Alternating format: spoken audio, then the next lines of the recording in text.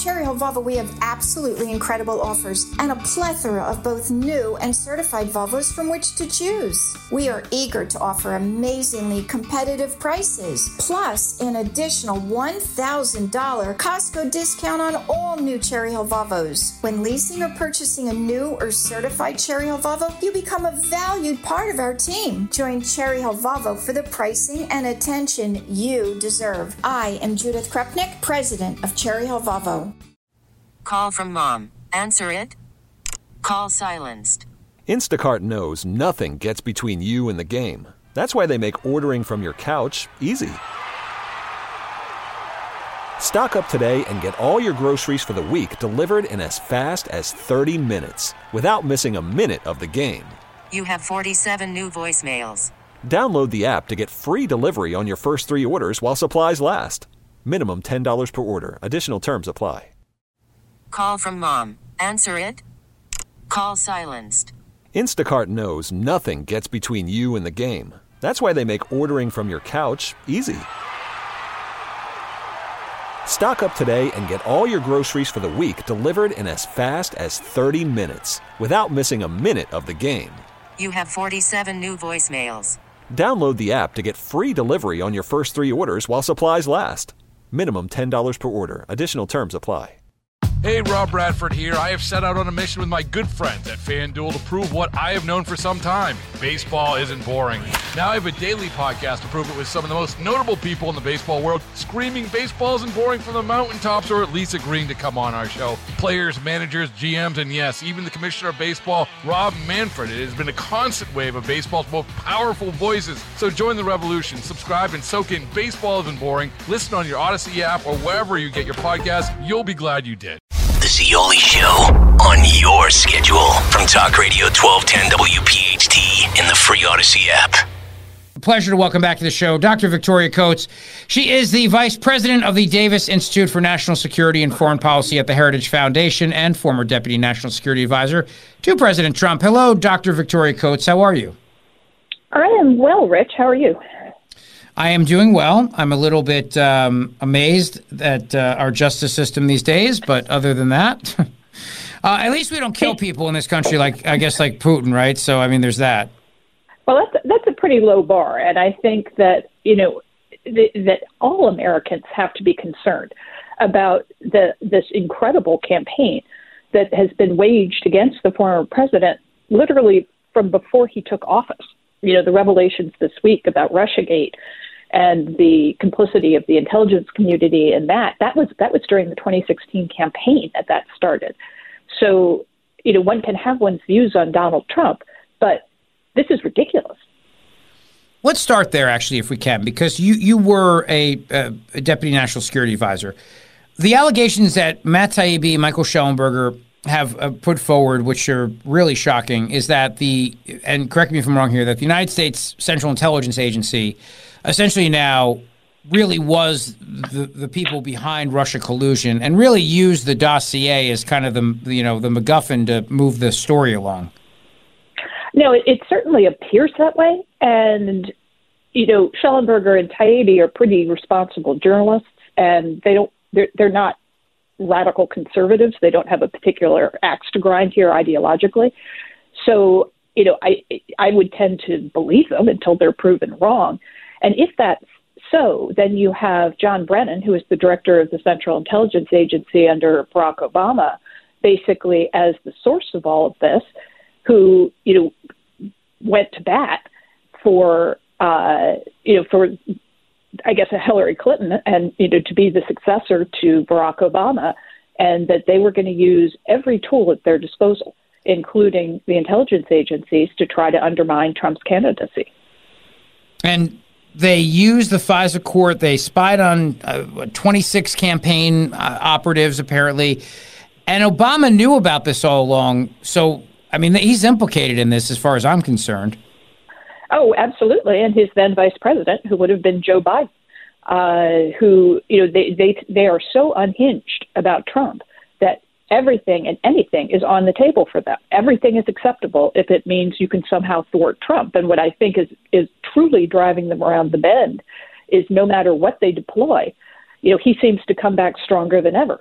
in a way, they're feeding him, but they can't see it. And they're just, they're throwing everything from the New York courts to the CIA at him because they're so terrified of him. And, I keep saying to people, look at the record. Folks who are terrified, oh, my gosh, what's going to mean if Trump is reelected? You already know. We've already had a Trump term. We know what happens when he's president. And, you can't tell me that all of a sudden, where he governed responsibly for 4 years and suddenly everything's going to come off the rails if he's reelected. And that justifies this illegal, immoral behavior on the part of the left. Well, it's everything you're saying is spot on. Absolutely. When Putin this week came out and said that he'd rather see Joe Biden in the White House than Donald Trump, I was not surprised by that. I mean, obviously, as part of Schellenberger and Taibbi's reporting, Putin wanted Hillary Clinton in there. And I'm not surprised by that either, because for the 4 years that Trump was president, Vladimir Putin never invaded Ukraine. And when Barack Obama was president, he moved into Crimea. And when Joe Biden was president, he moved into Ukraine. And we're also giving him a massive gift right now. I mean, this stupid ban on liquid natural gas exports is a gigantic gift to Vladimir Putin. You've got the Russian state media over there going on and literally mocking us over this and saying that Europe now has to buy more of Russia's liquid natural gas. So, yeah, of course Vladimir Putin would have wanted Hillary Clinton, and of course he wants Joe Biden. Yeah, that's the kind of through the looking glass nature of this is so many people are saying to me, I don't like the way that, Trump talks about Putin. I was like, I don't care how he talks about Putin. I care about how he acts. And I think the energy is the key to it, because under President Trump, we had the American energy renaissance. We had massive increases in production. We had 14 new export facilities licensed and built, and that's what allowed us to surge natural gas to Europe in 2022 after the Russian invasion. So that's all bad for Putin, because all he is a gas station, essentially, in terms of his economy. And so if you've got tons of American product on the market at reasonable prices that aren't going to endanger you with sanctions, then people are going to buy that product. It's a good product, and it's good for the world. And so, to think that Putin would be anything but thrilled to have 4 more years of Joe Biden is disingenuous at best. Now, the question, of course, of this guy Navalny, who was Putin's top critic, and he died in jail, and whether Putin was behind it or not. Biden today came out and said, we have to get more money to Ukraine. In fact, we have that clip, Matt DeSantis, if we could play that for Dr. Victoria Coates. Biden using this death of Putin's critic to say, we gotta cough up here more cash, cut 2. People across Russia and around the world are mourning Navalny today because he was so many things that Putin was not. He was brave, he was principled, he was dedicated to building a Russia where the rule of law existed and where it applied to everybody. Navalny believed in that Russia. He knew it was a cause worth fighting for, and obviously even dying for. This tragedy reminds us of the stakes of this moment. We have to provide the funding so Ukraine can keep defending itself against Putin's vicious onslaughts and war crimes. There was a bipartisan Senate vote that passed overwhelmingly in the United States Senate to fund Ukraine. Now, as I've said before, and I mean this in a literal sense, history is watching. History is watching the House of Representatives. The failure to support Ukraine at this critical moment will never be forgotten. It's going to go down in the pages of history. It really is. It's consequential. And the clock is ticking.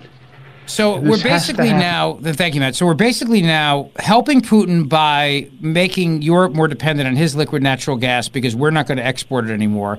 And now we're going to use the death of this political critic of his to use as a justification to keep funding this war, which, I have to tell you, as I keep hearing this conversation about this, there's no end game. There seems to be absolutely no plan here. We're just literally just throwing money at the problem.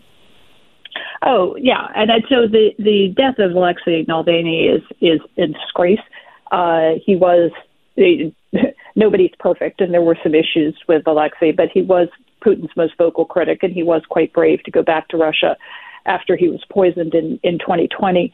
and he knew he would be arrested and that this was the likely outcome. But he went back to make the point that, he was against Putin and he thought there was an alternative for the Russian people. But what's really interesting here, Rich, is when he was imprisoned, Biden came out and gave another one of his trademark sort of pro-democracy speeches and said there would be dire consequences if Navalny was harmed. Well, he's been harmed. And I don't think much goes on in a Russian prison that isn't sanctioned by Vladimir Putin. So I think we could be pretty confident that just like Prigozhin, this was Putin flexing his muscle. And what's more, he's doing so directly at Biden. He's like, okay, you said there were going to be dire consequences if he was harmed. I harmed him. I think I could do so with impunity. And the president's answer is to pass an emergency supplemental for Ukraine. I'm sorry, that's not serious. The issue with the Ukrainian funding is that it's going for all sorts of other things besides military support. And on top of that, 2 years into the war, they're defining this as an emergency. We have to do this right this minute, and we can't budget for it through normal process, which means we pay for it. So what's most important to President Biden is to maintain that blank check that he's been using from the beginning of his presidency, not just to fund Ukraine, but all of his other massive programs, and just saddle our kids with more debt. So, that's just outrageous. His whole thing about, history is watching the House of Representatives. This is a blip at best. What they're going to be watching is President Biden's response to Putin after he threw down the gauntlet and Putin took it up. And we have the clip of that, actually, of Biden saying that, right, Matt? I think we have the clip of that, if I'm not mistaken. Hang on one second. Okay. Let me. It's okay. Don't worry about it. Let me move on to this point. When we're thinking about the larger issue here, Nikki Haley made a point. She said Vladimir Putin's never attacked a NATO country, and at the same time, she's criticizing Trump for saying that NATO members have to pay. And then she turns around and says that if we don't defeat Putin in Ukraine, he's going to roll into NATO and conquer Europe. But don't those two things contradict each other? If he's never attacked a NATO country, and Trump's argument is, hey, NATO, pay up. The United States should not have to, pay for your fair share here, your ride, and we're going to be a strong NATO to stop Vladimir Putin. Doesn't that kind of counter the argument that once he gets through Ukraine, he's going to go and attack NATO? She just said he's never attacked a NATO country before. Yeah, those comments were pretty baffling. And I would just say as a matter of policy, if you listen to what President Trump actually said about NATO last weekend, he wasn't saying, I'm inviting, Putin to invade Europe now. He was talking about a conversation that took place at least 4 years ago. And the fact of the matter is that after that conversation took place, in which he told a NATO member that if they did not get to 2%, he didn't think that he was obligated to defend them. That is perfectly accurate. If you read the NATO Charter, Article 3 of NATO is that all members shall adequately fund the common defense. And once you get through Article 3, you get to Article 5, which is that an attack on one member will be considered attack on all members. But you got to get through 3 before you get to 5. So I think the assertion that NATO members who do not meet their pledges made 10 years ago in Wales to meet a 2% GDP expenditure on defense, if they can't do that, then they have to realize they are not guaranteed Article 5 protections. That's just a fact. Mm-hmm. Now, Dr. Victoria Coates, and I'm so glad you're here. And by the way, we will get back to the breaking news about Trump and the decision in New York. Obviously, that's going to be most of the show today. But the question about these alleged Russian nuclear space weapons, and what I find interesting about this is the timing of all this comes out as we're talking about renewing Section 702 of the FISA Act. You've got people that want to reform this so that we can't have the same abuses that have happened by our government against American citizens with warrantless spying on them under the guise of, we're just going and doing these queries on Americans. You're supposed to get a warrant for that under the Constitution. But as Mike Lee's pointed out, as a number of other people pointed out, isn't it interesting now, as we're about to take on this debate, we're hearing about all of these new possible attacks on America, and as we're debating this funding of Ukraine, this emergency supplemental, we're finding out now how Russia has alleged nuclear space weapons. I mean, the timing of all of this is just amazing. Yeah, there are a whole bunch of different dynamics at play here, and I think with the Russian space nuclear program, I mean, that's not new.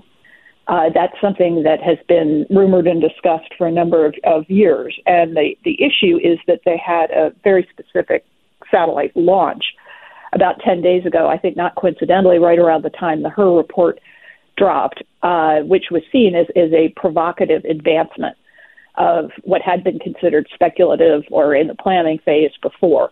So this is like the Navalny death. Again, Russia flexing its muscles. And it's important to remember that every time Putin does something like this, he's doing it with at least the permission, if not the participation of Chairman Xi of China. So at this point, we need to see that as one and the same. And so what they see is an incredibly weak American president, and they see an opportunity to act out. At the same time, we have members of both parties on Capitol Hill who both feel a very vested interest in reauthorizing 702 unchanged. And so that then you have Chairman Turner of the House Intelligence Committee coming out and sort of hair on fire saying, oh my gosh, we're all going to die. We have to get this done. And he's also a huge proponent of funding for Ukraine. So all of these things are at play here. And I think what the American people need to do is say, stop, slow down. 702 reform is long overdue. These were the authorities that, are leading to unlawful, as you say, surveillance of the American people. But at the same time, yes, we have to be very mindful of our security. So shouldn't we spend that $60 billion on countering potential Russian threats from space rather than sending it to Ukraine? But nobody will answer that question. Yeah, and at the same time, of course, I mean, I thought Senator Rand Paul was spot on when he said, this bill is a giant middle finger to the American people because it does nothing. The border part of it is dead. We're just strictly talking about foreign aid now. And we're also hearing about all these people on the terror watch list who are coming into our country. That part of it doesn't get addressed. We hear this imminent threat. Turner talks about this classified. He wants it to be declassified, this imminent threat against America. But we're letting in people who are on the terror watch list. They're coming into this country every single day because we have this wide open southern border. And yet our focus immediately becomes Ukraine and not dealing with that. That is mind boggling to me. Yeah, that's what the political class doesn't seem to be able to understand, is that Americans want something done about security here at home first, and then we will attend to these other things. It's not that we can't attend to them, but everything in its time and in its place. And so I agree, Senator Paul was spot on. The only tiny ray of light I will shine on this conversation is in the so-called skinny supplemental that dropped overnight, the compromise bill. The border elements are nowhere near adequate. But we did see a move on Ukraine funding towards reducing that number, towards focusing on purely military aid. And so we are certainly not anywhere close to an acceptable resolution to this, but at least we have for the first time motion in the right direction, that we're going to start to scale this back, that we're going to focus it on what would actually win a war against Putin, set him back, stop him from doing these provocative things.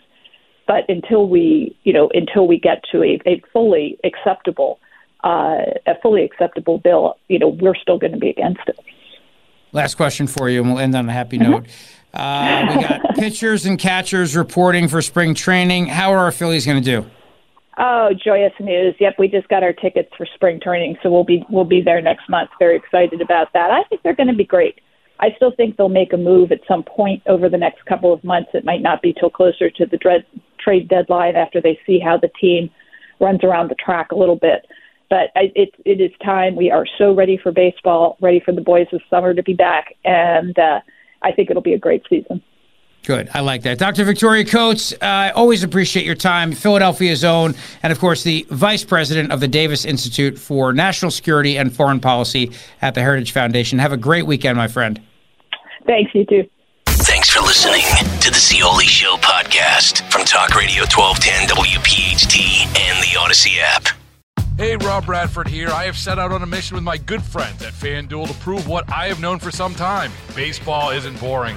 Now I have a daily podcast to prove it with some of the most notable people in the baseball world, screaming baseball isn't boring from the mountaintops, or at least agreeing to come on our show. Players, managers, GMs, and yes, even the commissioner of baseball, Rob Manfred. It has been a constant wave of baseball's most powerful voices. So join the revolution. Subscribe and soak in Baseball Isn't Boring. Listen on your Odyssey app or wherever you get your podcasts. You'll be glad you did.